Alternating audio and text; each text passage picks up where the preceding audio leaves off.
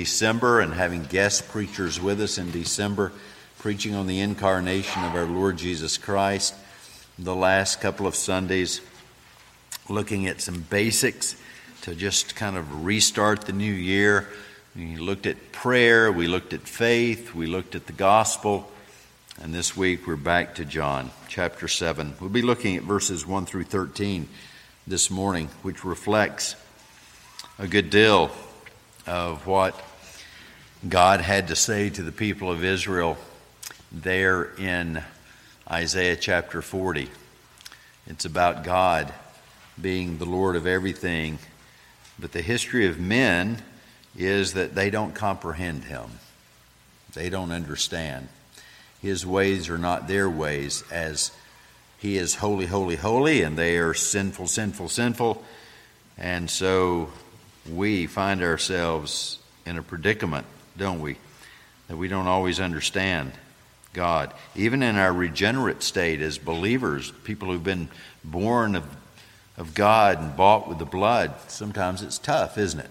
Because God's ways are above our ways. Paul reckons this in the book of Romans. Well, let's read these verses and let's consider two simple points this morning. God's word again. Follow along as I read aloud. After this, Jesus went about in Galilee. He would not go about in Judea because the Jews were seeking to kill him. Now the Jews' feast of booths was at hand. So his brothers said to him, "Leave here and go to Judea, that your disciples also may see the works you are doing. For no one works in secret if he seeks to be known openly. If you do these things, show yourself to the world." For not even his brothers believed in him. Jesus said to them, "My time has not yet come, but your time is always here. The world cannot hate you, but it hates me because I testify about it that its works are evil. You go up to the feast. I'm not going up to the feast, for my time has not yet fully come." After saying this, he remained in Galilee. But after his brothers had gone up to the feast, then he also went up, not publicly, but in private. The Jews were looking for him at the feast and saying, "Where is he?" And there was much muttering about him among the people, while some said, "He's a good man." Others said, "No, he's leading the people astray." Yet for fear of the Jews, no one spoke openly of him. The grass withers and the flower fades, but the word of our God endures forever and forever. Let's pray and ask the Lord's blessings on the reading and now on the preaching. Father, thank you for this beautiful day, for this lovely place of hearts gathered together who love you. And indeed, if there's any who are not here this morning believing Christ, but rather they're here in unbelief, we pray that you would cause this to be a sermon that they would remember, words from you that they could never forget, that faith would come, and they would not be like those who murmur about Jesus and have all sorts of opinions, but they'd be like those who love you and trust you and believe.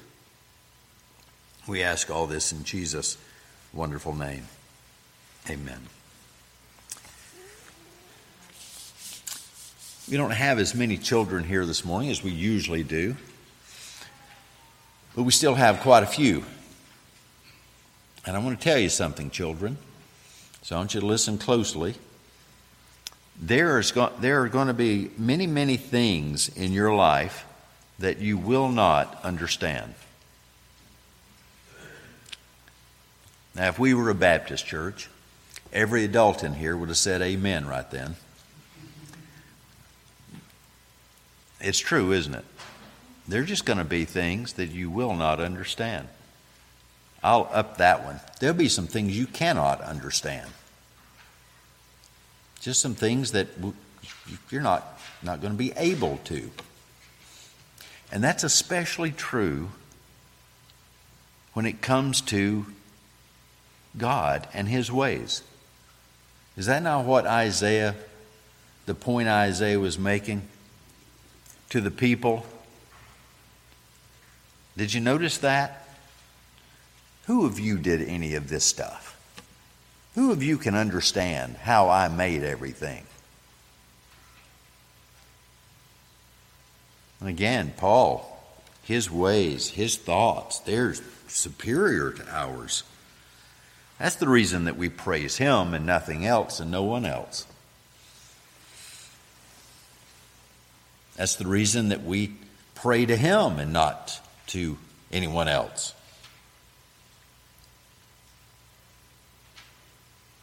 Our Savior controls all events in history, and men are unable to comprehend him. Even when we do have some comprehension, it's not full comprehension. He reveals himself to us. The Bible is his revelation. He tells us all about himself. He tells us that he made everything in 6 days, and it was very good. He tells us that we're sinners. He tells us that there's a Savior in his Son, Jesus Christ. He tells us that salvation comes through faith alone, in Christ alone. And that's a product of the Holy Spirit's working in our hearts and changing us. It's a supernatural event. He tells us that his Son, Jesus Christ, who ascended on high, who is preparing even now for us the new heavens and new earth, and when he returns, he will establish it all. And when he comes, there'll be no pointing the finger at his people, but he will receive them warmly into his presence.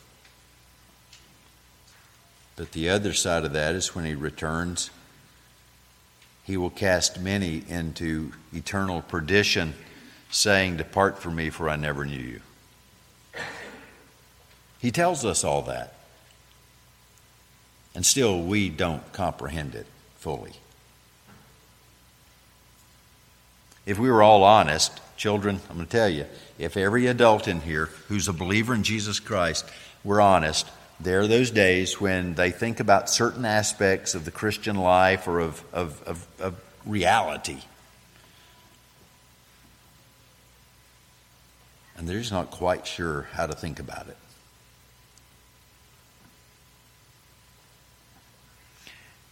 This passage that we're reading, if you've been with me through all of this, you know that most recently chapter 6, that precedes chapter 7. That's 6 comes right before 7. And in there we saw that Jesus walked on water. We saw that Jesus fed the 5,000 men plus the women and the children who would have been there with just the fishes and the loaves. This is one of 2 times that he does that. The other time is 4,000 total people. This time, 5,000 plus. And then he had to rebuke the people who were following him, these masses of people following him around the hillsides. He says, "You're not following me for what I give you. You're following me." Well, in essence, he says, "You're not following me for who I am. You're following me for what you can get out of me." That would be a rebuke to the health, wealth, and prosperity preachers of today, if they had ears to hear.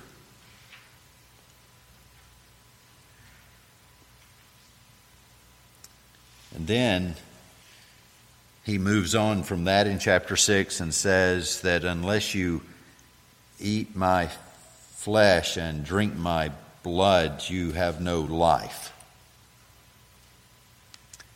And they didn't understand that. They took it hyper-literalistically, And they were thinking, flesh, blood. This is one of those hard sayings. And we're told one of those sad things.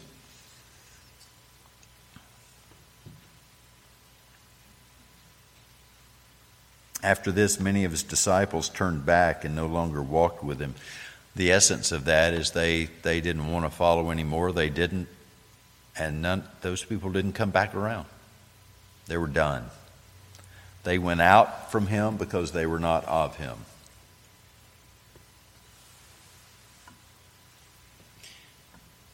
And he said, I'm just saying, you have to believe. You have to trust me for all that I am.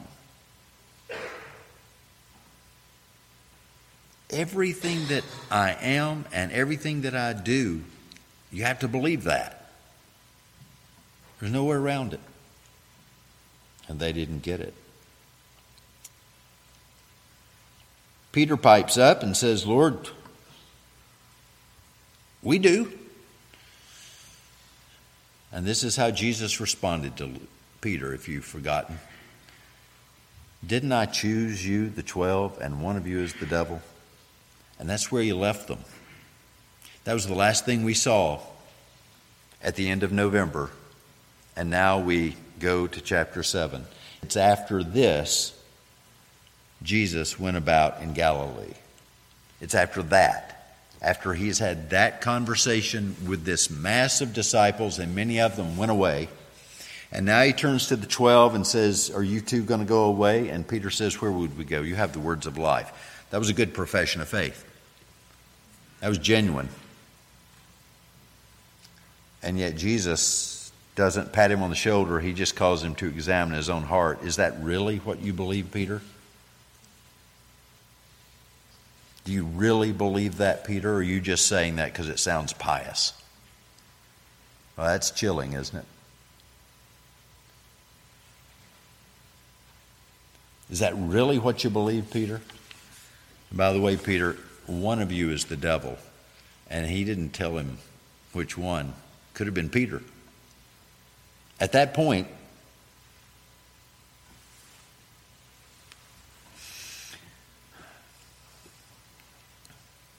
we're going to learn at the end of chapter 13 from Jesus' own lips that Peter's going to deny him 3 times.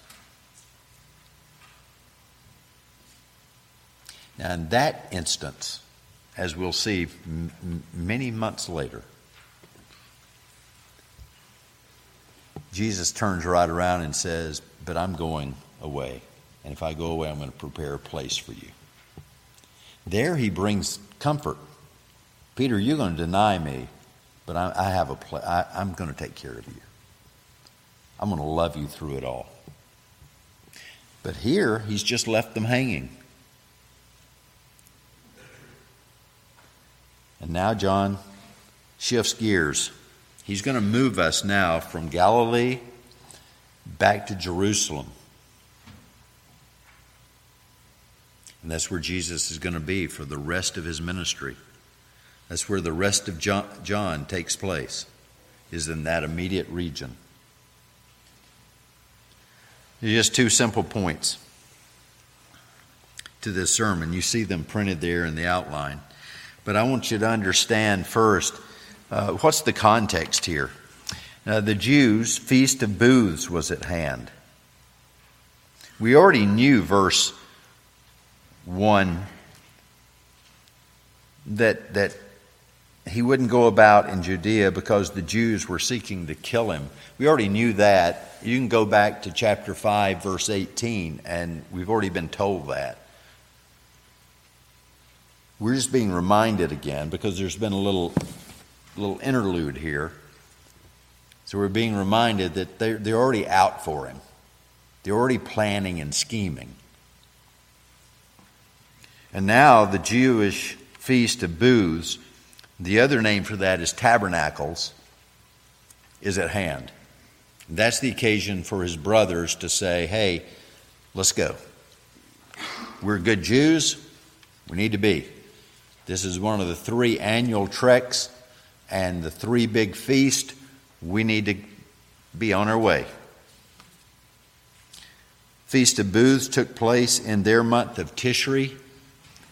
It ran from the 15th following for 7 days, and then on the 8th day, they capped it off with a day of holy convocation, a day of worship. People would travel into the Jerusalem area, and they would pitch their tents. And they lived that way for those 7 days. It was a reminder that they are not of this world. That they are God's people and they're pilgrims in this world. And it was to celebrate the end of the harvest. The beginning of the harvest was way back in the spring. Tishri corresponds somewhat to our late September, early October on the calendar. They have a lunar calendar. They had the harvest of the grains, and then came finally the harvest of the grapes and the olives, and they were now celebrating all of it, the whole harvest season from spring to fall. This was a big deal.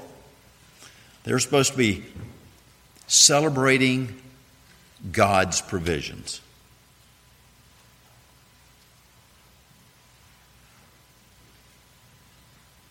And so the brothers say, let's go.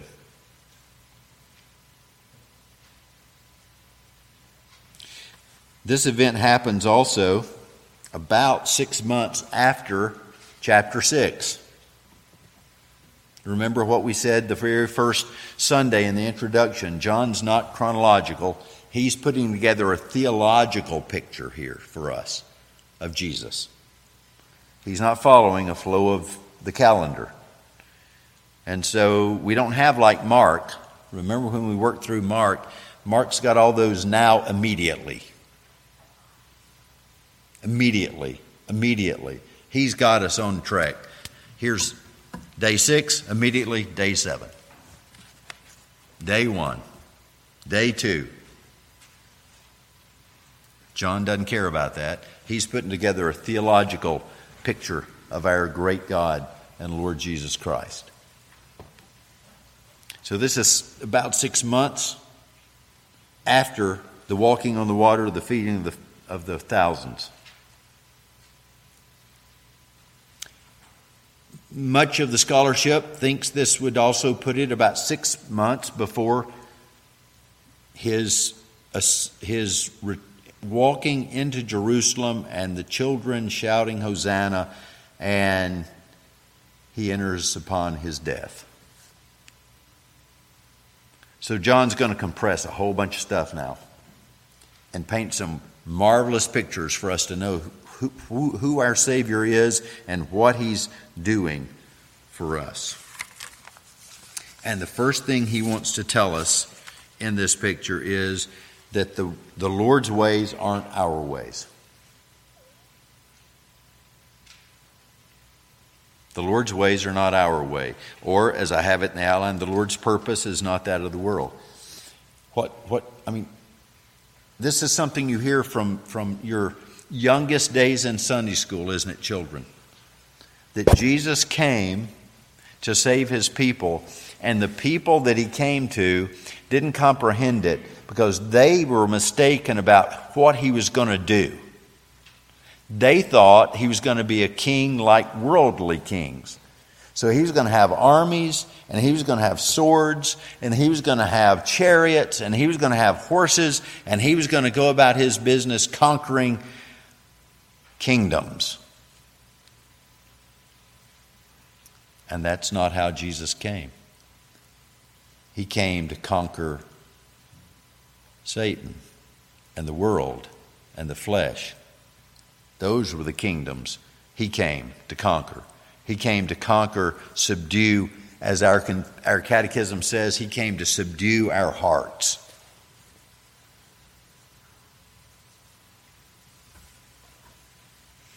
And they didn't understand that.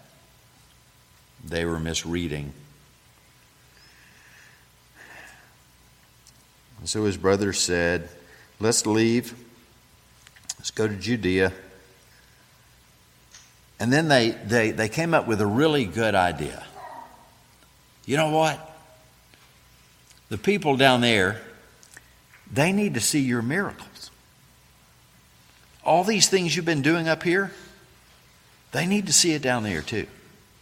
Now John doesn't tell us about their motives here.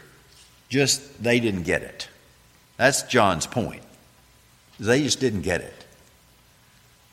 Jesus wasn't trying to show off. He wasn't trying to impress people. He came to seek and to save. He came to serve. He came to have compassion.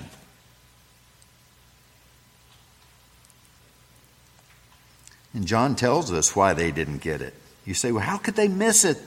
I mean, these fellows, and by the way, I know there are some people who take brothers here and say that's his disciples.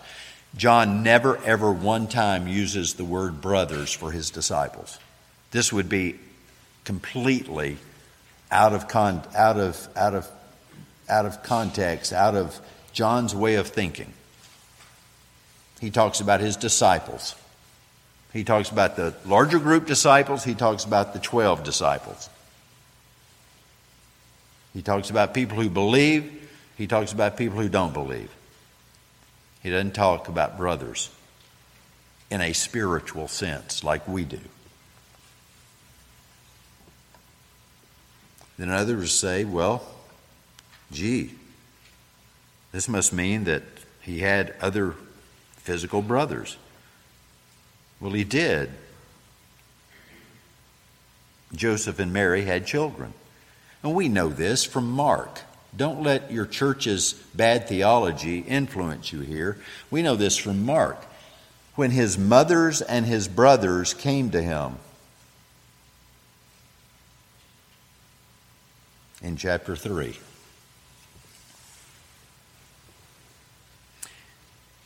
But we learn something sad about these brothers here.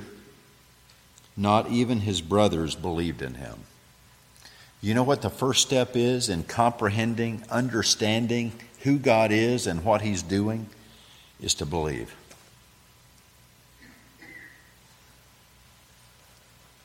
Augustine was not the first one to come up with that idea, that you must believe in order to understand. Anselm was not the first to come up with that.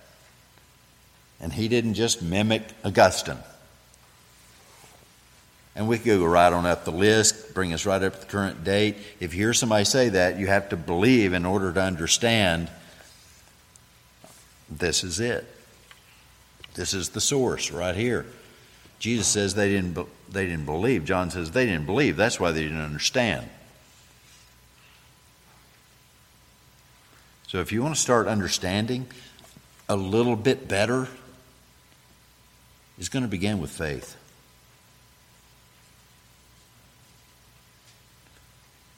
So when you run into something in the Bible and you say, I just don't quite understand this, ask God for faith. I want to understand this better. Ask God for faith. You say, well, what if it's something outside the realm of the Bible? As Christians, that should be your first move. Lord, I'm confused. I'm not sorting this out. This formula doesn't make sense. Ask the Lord for faith that you might understand. Everything, remember what Paul says in Romans 14? Whatever is not of faith is sin. That's a remarkable thought, isn't it? You mean if I don't do my work as unto the Lord, it's sin? It is.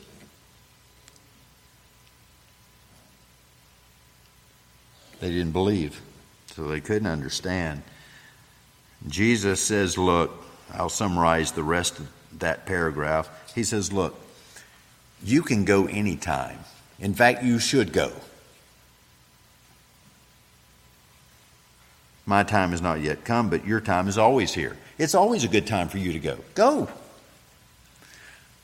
But I'm the Lord of the feast. I'll go at my own prerogative.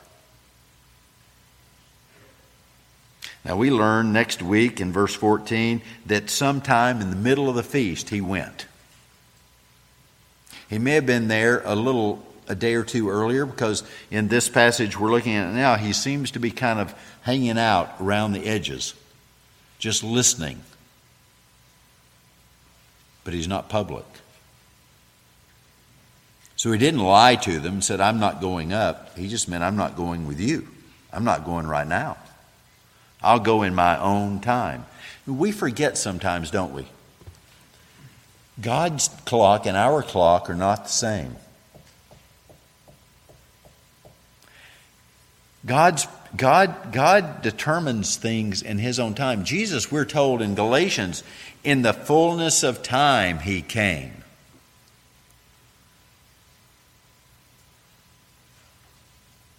He does things in His time, at the right time.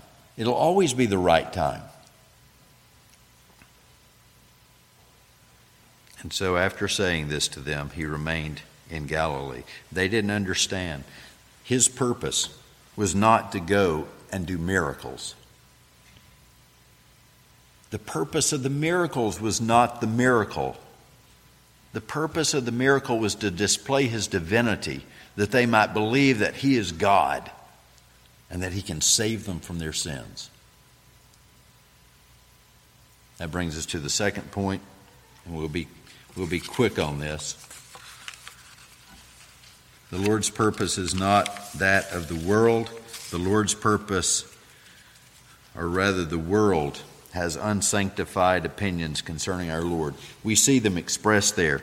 If you just look with me in verse 10, after his brothers had gone up to the feast, then he also went up.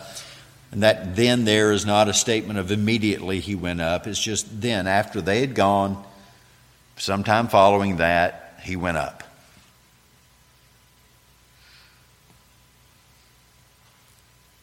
Not publicly, but in private. The Jews. John wants us to know what the Jews are thinking first. The Jews were looking for him at the feast and saying, where is he? There was a lot of muttering about him among the people. Some of them said, he's a good man. What's all the trouble here? What's the problem? Others said, no, he's not. He's leading the people astray. He's causing division. He's causing strife. We don't need a man like that. But did you notice verse 13? Yet, for fear of the Jews, no one spoke openly of him. So all this is going on.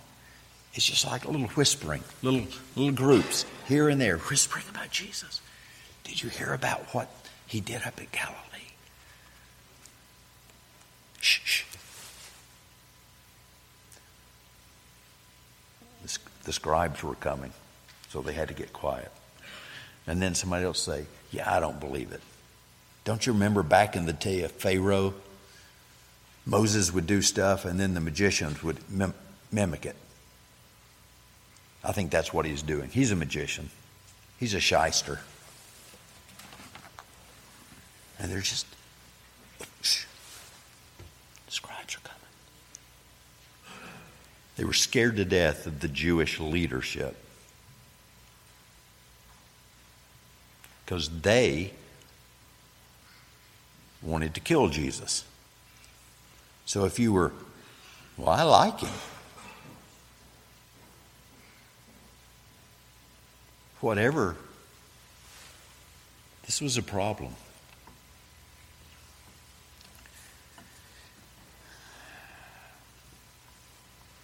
Now next week, John's going to pick up.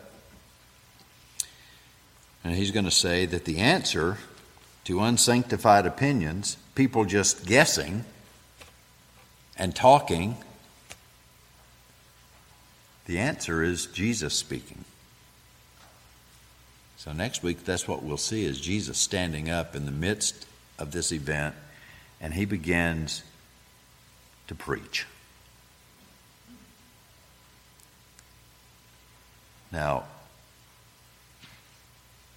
you need to know that that would not have made the Jews, the Jewish leadership, happy. Because he wasn't a rabbi. Oh, well, he was the great rabbi. But he hadn't been to school. But we'll look at all that next week. Here's the question, though, for us. You know, in all of our whispering around and talking about Jesus with other people, knowing that he is there, here he didn't go up publicly, but he went privately. Well, he's not always public with us either, is he? I mean, you can't see Jesus. You can't touch Jesus.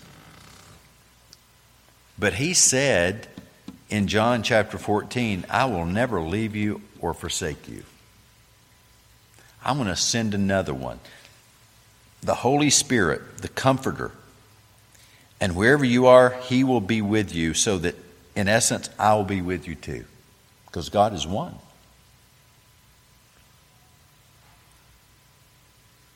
So what kind of muttering does Jesus hear in our homes and in our workspace and in our leisure moments? Do we have, what kind of opinions do we have of Jesus? Well, we know our Mormon friends say, oh, he's God, but it's a little g, not big G. And our Muslim friends, he's a great prophet. But he's not the prophet, priest, and king.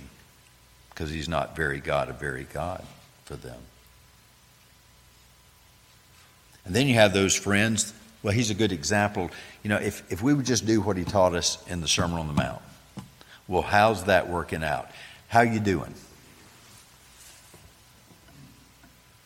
Yeah, just if, you could do all that stuff. But you can't. That's why he had to come. That's why he had to suffer and die. That's why he was raised again. That's why he ascended on high. And that's why he is even now interceding for us continually, that we might be saved completely. What would he hear in our conversations? Would we sound more like the world than like saints? That's convicting, isn't it?